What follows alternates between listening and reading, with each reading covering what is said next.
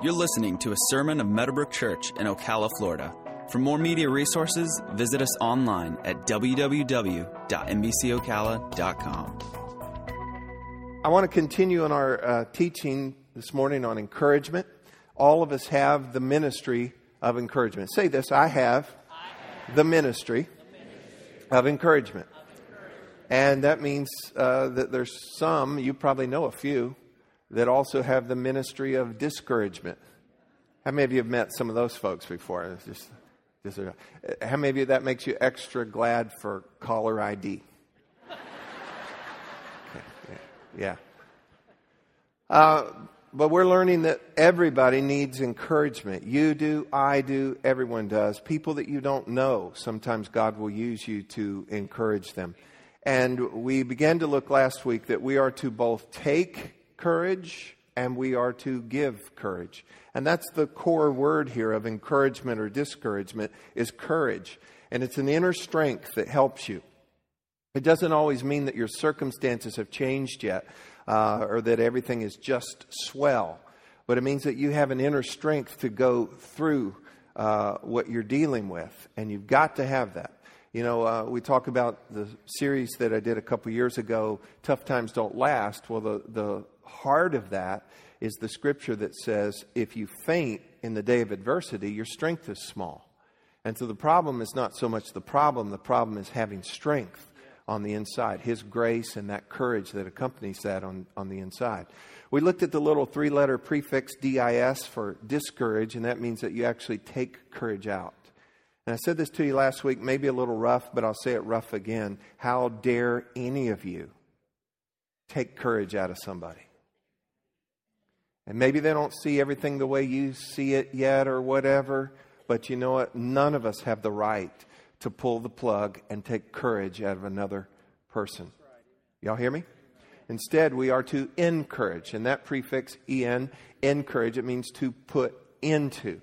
And we need to do our best to be encouragers, and that we go about the business of we want to cheer people up. We want to cheer people on. We want to help people along. We have a little saying, either build up or hush up. I could get rougher with that, but everybody say build up or hush up.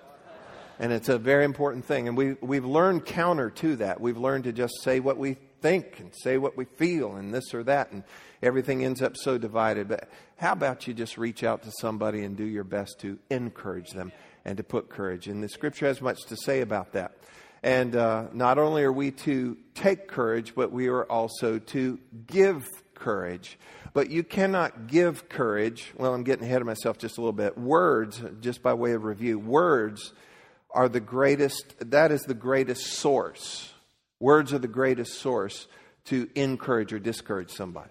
How many of you have ever been discouraged by what somebody said? And sometimes it's almost those nonverbals, you know, but we've got to be very careful because our words are packed with life or death, gifts or poison, and our words can encourage or they can discourage. Now, as we're endeavoring to encourage people, guess what? You cannot give what you do not have. You cannot give what you do not have. So if you don't have real courage on the inside, you're going to come across like the general in war, and, you know, he's afraid and he's trying to cheer on his troops. Come on, we're going to be okay. You know, they're not going to believe him. And so it's important that we have courage on the inside of us so that we can encourage other people. Otherwise, the things that we would say to them are going to be empty and cliche and religious and powerless and truth be told, irritating. I hate getting religious, cliche, pat answers from people that doesn't mean a thing to them really, and it just kind of fits the situation, and so they give you some pat whatever. You know, the Bible talks about that we are to comfort others with the same comfort that we ourselves have been comforted with. It's something that's very, very real to us. It's something that we possess and have on the inside. And so that brings me to this. We are to encourage other people. You cannot give what you do not have. So this is what we're going to talk about today. You must have the ability to encourage yourself. You must have the ability to encourage yourself. The reality is there's not a lot of folks out there looking to encourage you. hunting you down to encourage you today. I pray that as we grow in this, though, that God would put people on your heart and you would seek out to encourage them. And there's a million ways to do that, especially with technology today. I did this the other day. I put car in for service, and I was waiting and reading some of my emails and so forth. And the Lord put about 4 people on my mind just to send them a message. And so I sent them just a message of encouragement. I sent a text to one. I sent some emails and so forth, just to encourage them.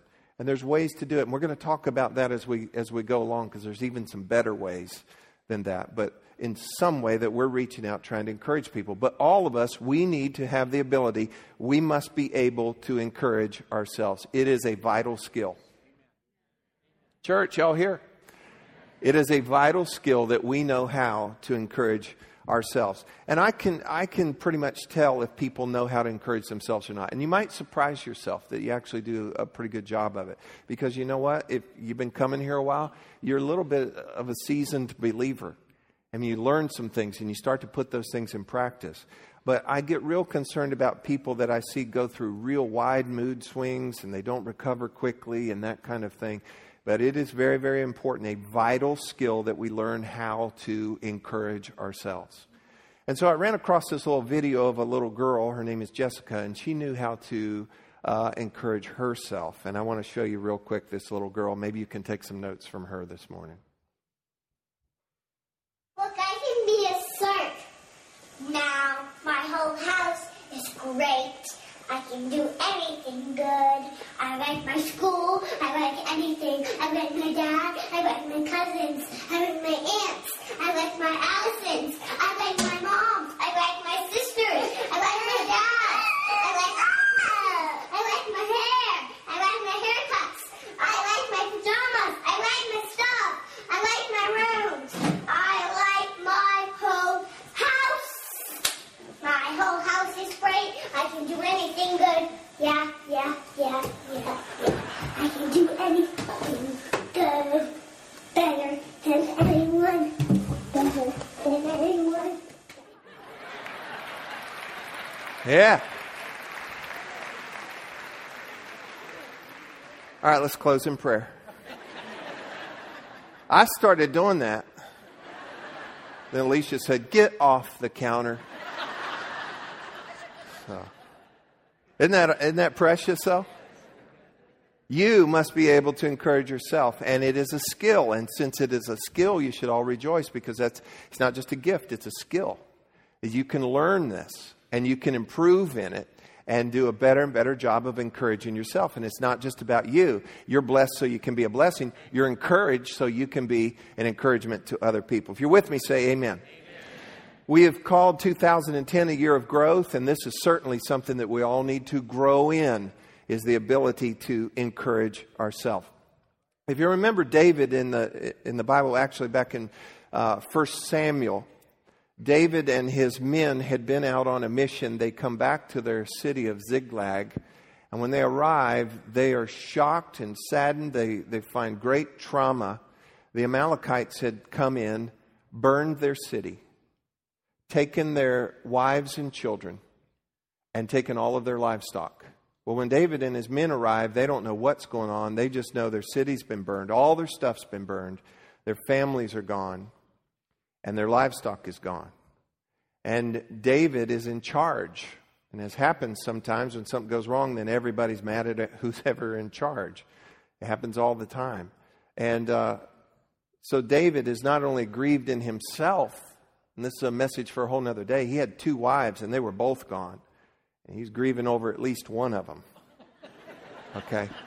And that's for another day. But now they're mad at him somehow. And we read in 1 Samuel chapter 30, verse 6, "Now David was greatly distressed, for the people spoke of stoning him, because the soul of all the people was grieved." How many know sometimes when people are really sad and mad, they're just looking for some way to, relieve that. "But the soul of all the people was grieved, every man for his sons and his daughters. But David strengthened himself in the Lord." I like it in the King James. It says, "But David encouraged himself in the Lord." David knew how to encourage himself. The Message Bible says he strengthened himself with his trust in God. The New Living Translation says, David found strength in the Lord his God. The same David wrote in Psalm 3, verse 1 through 4, Lord, how they have increased who trouble me. Many are they who rise up against me. Many are they who say of me, there is no help for him in God, Selah, which means you got to think about it. But you, O Lord, are a shield for me, my glory, and watch this, and the one who lifts up my head. He's the one who will encourage you. I cried to the Lord with my voice, and he heard me from his holy hill, Selah. And so David, notice that last part, he cried unto the Lord with his voice, and God heard him. So what David did after he saw all this going on and the people were upset, he called for the ephod, which was a priestly garment. And he put on the priestly garment, and the Bible says that he inquired of the Lord. He sought after God as far as what to do. And this is how David knew how to encourage himself, as he made God his source. He went after God. He sought God, and that's what you and I must do. God must be your source. Y'all hear me? God must be your source so that you can encourage yourself. He's the source of encouragement. He's the source of everything. You're not going to get that encouragement from any other place. You're going to have to get it from God. Amen. So, what I want to do this morning, let me share with you. This is what you do to encourage yourself. You need to seek. You need to draw near. All right, this part right here is actually written in Hebrew. That's why you can't read it. Okay. You need to seek God. You need to draw near to God. He has to be your source if you're going to encourage yourself. If you're going to encourage yourself. In James chapter 4, verse 8, it says, draw near to God and he will draw near to you. Draw near to God, and what will he do? He'll draw near to you. And that's when something good will happen. In the Message Bible, it says, and I like this, it says, say a quiet yes to God, and he'll be there in no time. Say a quiet yes to God, and he'll be there in no time. What we've got to do is seek the Lord. When you get discouraged, how many of you have gotten discouraged in the last month, 2 months, this week, since breakfast? You know what? You know, there's things that discourage us. You have to have the ability. You have to develop the skill to be able to cheer yourself back up, get your courage back in you so that you're strong on the inside. Amen. It doesn't mean that anything really has changed on the outside, but we're okay for it. Yes. We're okay for it. We'll get through it. God will help you to do that. But you have to treat this as a very valuable possession, the courage and the grace that comes from God. And you have to be able to recover that. And so one of the ways to do it is, in the major way, is God is your source for encouragement. He's your source for everything. So you're going to have to seek him. You're going to have to draw near to him and listen to me carefully and stop reverting to your crisis mechanisms. Something upsets you, you get down, you're feeling a little whatever. You know, we either eat or watch a lot of TV, or we sleep, or we fight with people, or you medicate yourself somehow. You revert back to old stuff even. Drugs and alcohol and different things, you revert back to that. That is not going to encourage you. That's not going to help you. God is your strength. God is your source. He's your salvation. He's your light. He's your life. He's your song. Amen. He's your everything. And so why would you look for it in a bottle or on the TV or in the refrigerator, or just staying busy, or hide your head under your pillow, whatever. Those things, I understand all of those things. So those things are not going to help you. And when we make those things our crisis mechanism, I'm just discouraged. You know what you need to do, dear hearts, is you need to go after God. If you're trying to overcome something or deal with depression or whatever, you're not going to recover from those things using all of those things. You're going to have to go to God. He's the one who gave you life in the first place, and you're still under warranty. Amen. Okay, so take it in. Some of you are under recall, but he'll get you fixed up. There's a Serbian proverb that I like. I love it, actually. And it says this: solitude is full of God. Say that. Solitude is full of God. So you need God. I need God. And when we get discouraged, something slows us down. Something upsets us. We can feel that courage go out of us. Solitude is full of God. So seek him. Draw near to him. And find him. in that way, but solitude is important to it. You're going to have to push away. You're going to have to get away. You're going to have to lay some things down. And I'm going to carve this out for you a little bit better in just a moment here. But in seeking Him, in drawing near to Him, you find Him, and in His presence is fullness of joy. And He's able to help you in this way. How many of you have ever heard of John and Charles Wesley? Okay. Very big in the whole development of Christianity. Their mother, her name was Susanna. John and Charles, by the way, were 2 of 19 children. Dad was on the road quite a bit. And I understand that, 19 kids. And so here's Mom, Susanna, not a big house, and 19 kids. And I can tell you, I don't know anything about the other 17, but I do know this from reading about Charles and John. Strong-willed. Very strong-willed. And what she would do, because she didn't have anywhere to go, she didn't have a babysitter, she didn't have all the stuff, lock them in a room with a nursery monitor or whatever, she didn't have all that. And so you know what she would do? She would take her big apron and she would cover her head with her apron and read her Bible, pray, probably cry, and just get away. And that was her escape time. And her kids knew, if Mama's under the apron, wind it down, okay? You don't want her to come out of there yet, And she understood this, that to stay encouraged and to stay strong, that she was going to have to seek and draw near to God. Let me give you real quick here some practical things that go along with this. First of all is, I'm going to call it time out. Everybody say time out. Now, when I was a kid, time out had not yet been invented. Back then, they just beat kids. How many of you grew up with me? Okay. They just beat them. I'd come home from school, my mom would spank me, What's that for? For what you probably did. It's good for your circulation. That's not the time out I'm talking about.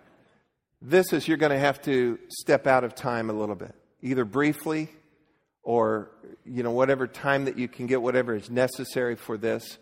There's all kinds of measurements of time that you would do this in. Sometimes it's just moments. Probably where you work, they take smoke breaks and coffee breaks and bathroom breaks and snack breaks. And why not an encouragement break?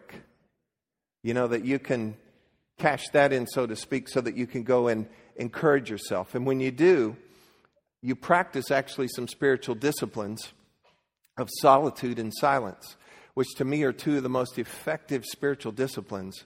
Unless you get quiet, unless you get by yourself. Actually, let me read you a quote here by Dr. David Jeremiah. I really love his ministry. He said, "If a man considers his time to be so valuable that he cannot find time to keep quiet and be alone, that man will eventually be of no value to anyone. To spend all of one's time with people is to soon have nothing to give to any of them." So there's the importance of, you're going to have to take some time out. Here's why. You have to allow your emotions and your mind to settle. Pastor, we want to learn about spiritual things. Hang on. Your mind and your emotions get in the way of most of your spiritual issues. And what you're going to have to do is allow the time, step away from everything just for a little bit, and allow your emotions and your mind to settle down and to surrender. And then breathe, because you live in a body. And when you get all wired up and stressed, you know what? Your stomach starts to eat itself. Your lungs don't work right. Your brain sends out weird signals, and your body starts releasing all kinds of things that aren't supposed to be released right now. And you end up with a headache and a stomach ache, and you're irritable and you're ugly. Acting ugly. And all of those things going on. And what you've got to do is allow some time for your emotions and your mind to settle. And then breathe. Everybody say breathe. And just breathe and relax. And the next thing that you're seeking to do then is to sense His presence. Because that's what you need, is His presence. But we're all wired up in our mind. And we're just, the other day I had a little situation and I dealt with a situation on the phone, and afterwards, I'll be real honest with you, I'll be vulnerable. I was upset. I was just upset. I didn't let them know, really. Didn't let anybody else know. And I walked in the room and I told my wife that I was, and she knew when I walked in. And she says, you just need to settle on this. You know, and as I took time and actually applied what I'm going to share with you this morning, I already had the message in the works, so this is not like what I learned this week, but I used it this week, is that you're going to have to settle your mind, your heart, your emotions, surrender, breathe, and sense the presence of God. Discouragement registers really strong in your emotions. How many of you know that when you're discouraged, it's hard for you to be chipper around a lot of folks? And the opposite is true with when you're encouraged. When you're encouraged, it shows up. So discouragement and encouragement really register strongly in your emotions. And it affects your emotions. Now, here's the deal. Your will does not have complete control over your emotions. You can't just suddenly will, okay, I'm going to be happy. One of my kids growing up, after he'd get in trouble, he'd go, can I be happy now? After you get in trouble. But, you know, it's not so easy for us to shift all of a sudden. So our will does not have complete control over our emotions. But our will does have good control over our actions. What you do and what you don't do. And your actions actually change your feelings. Your actions actually change your emotions. So it's a very important thing that we take the time out and work through this process. The second thing is this. Time out. And the second thing is call out. Everybody say call out. Oh, come on. Call out. All right. There you go. Another word for this? Pray. Pray. In James chapter 5, verse 13, it says, is anyone among you suffering? Let me break down that word for you. It means afflicted, ill-treated. So if you're suffering, afflicted, ill-treated, how many of you know you're probably discouraged? So is any among you suffering? Let him what? Let him pray. Is anyone cheerful? Let him sing songs. When you're all cheerful, you don't call somebody up and say, hey, could you sing for me? I mean, when you're cheerful, you sing. I mean, you got a spring in your step and you sing. I whistle all the time. At home in the car, I just whistle all the time. And there have been times where my wife has asked me, you okay? And I said, why? She goes, you're not whistling. I said, it's because you told me to get off the kitchen or off the bathroom counter. I'm discouraged. But we are to call, let me put this, when you're rejoicing, sing. But when you're suffering, you're afflicted, you're discouraged, pray. Don't just call the prayer tower and put in a prayer request card, and all those things are good and have their place. But you pray. You call out to God.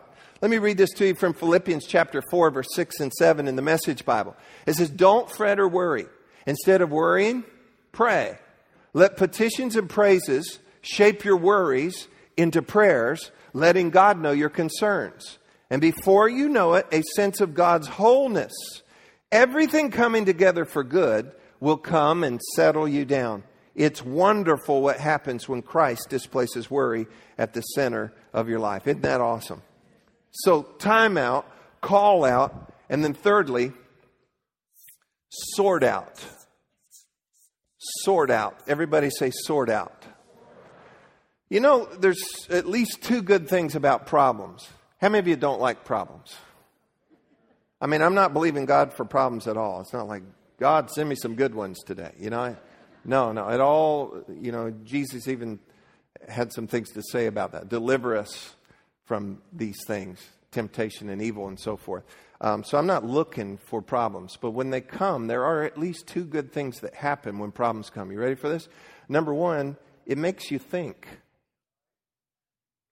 You know, when everything's just going just smooth, a lot of times you don't think about things. But when something goes wrong or you've got a problem or a trouble or you get discouraged, one of the things that happens is it makes you think and sort out some things. The other thing it does, and this is our big point today, is this. It makes you seek after God. When you have a problem, you need to stop and think about things, and it should drive you toward God, that you're seeking after Him. As we sort it out, and I posted this week on Twitter. Yes, I'm a grandpa, and I tweet. I posted this on Twitter and then also on Facebook this week, and I just want to break it down. I wanted to seed it in your hearts and minds early on. But these are some practical things to help us to sort out. And let me just go over them real quick here. You need to disregard your complaints. Disregard your complaints. Everybody say it. Disregard your complaints. And listen to me. I know you have complaints, real deal things, stuff happens in life you're not happy with. But listen to me. Whatever you're bitter about, you're wrong about. Whatever you're bitter about, you're wrong about. God does not bless bitterness. Hebrews 12:15 says that it's something you've got to guard against, because if it takes root, it will poison you and it will defile others. Do you know what defile means? To pollute, ruin, and make unfit for blessing. And so whatever you're bitter about, how many of you know there's plenty of things to get bitter about? Whatever you're bitter about, you're wrong about. And so what you need to do is disregard your complaints. And what am I to do then? Discover gratitude. Discover gratitude. Because at that point, you move the shift from what's wrong to what's right, to what's happening that others are doing or didn't go right for you, to looking what God has done for you. And I want to make you a promise on any given day. There's much more to be grateful about than there is to complain about. Absolutely. And so disregard your complaints. Discover gratitude. Release trouble. Stop holding it to you. It'll bite you. Stop keeping it in a headlock. It's going to keep kicking at you. You're going to have to release your trouble. And the last part here, restate blessings. Restate your blessings. And that means to actively actually not only think about them, but say them. The book of Hebrews also tells us this, that we are to give thanks. I put it this way. Don't just think your thanks. It is, Hebrews says, the fruit of our lips giving thanks. And I think you need to say it. So instead of focusing on your complaints and your trouble, which only serve to discourage you, you need to instead discover and rediscover gratitude. Start looking around you and see what all God has done for you. On the worst day of your life, and some of you all have already had the worst day of your life. Isn't that good news? On the worst day of your life, there's still so much that God has done, is doing, and will do for you. Instead of letting these things discourage you, your complaints and your troubles, move on over and discover gratitude and restate your blessings of just how God is good to you. And I'm going to tell you what will happen. And I actually did this week. As soon as you work this out, I'm going to promise you, relief and encouragement come. And can I tell you how long it takes sometimes? Minutes. Just minutes. How many of you know that sometimes we're all wound up about something that's really not a big deal? Okay. How many of you know somebody that's all wound up about something that's not really a big deal? We get fearful and discouraged about all kinds of things. Years ago, we had a big mailbox. It was, made out of block. It was huge. It's like a half of a refrigerator. And stuccoed and all that kind of stuff. Now we got a different mailbox. But it was just huge. And I guess so, if you ran into it, your loss. But it was there when we moved there. And one night late, I was rolling our trash cans down the driveway, putting them out for the next day. And I'm rolling them down, and then the little wheels on the concrete drive, it makes kind of that noise going down. And I'm wheeling it down. It's just about total dark. And I'm wheeling those trash cans down, and all of a sudden, off to my left, something started coming at me. Coming at me, and I just froze. I thought, I'm going to die. I mean, how many of you know you just freeze on the inside? It's just like... And then I stopped for a moment and I figured it out. It was the sound of my own wheels reflecting off of that big mailbox. You're laughing at me. But some of y'all are freaking out during the day. Staying up at night. Eating the bread of sorrows and worries. And it's really no big deal. And you need to sort it out and disregard your complaints. Discover gratitude and see the hand of God is at work in your life. Release your troubles and restate your blessings. You've got to learn how to encourage yourself so that you can stay strong and so that you can be an encouragement to other people. Now, God does not always put everything in your hands, but He does put it within your reach. And if you'll take the time out and call out and sort it out, you're going to find God so right there and ready to help and ready to make the difference and put courage right back into you. Amen? Now, real quick, before we finish. It seems like most of the time we're asking God to do something. God, will you fix this? Will you change that? Will you give me that? Will you take this away? Will you move this? Will you move them? Will you change that, change them? We're always asking Him to do something for us. And you know what I've come to realize? Sometimes God just wants to say something to us. So I want to take just a moment as we finish. Just a moment as we finish this morning to do kind of like we did it last week. I want to read to you a couple verses out of Isaiah and also out of John chapter 16.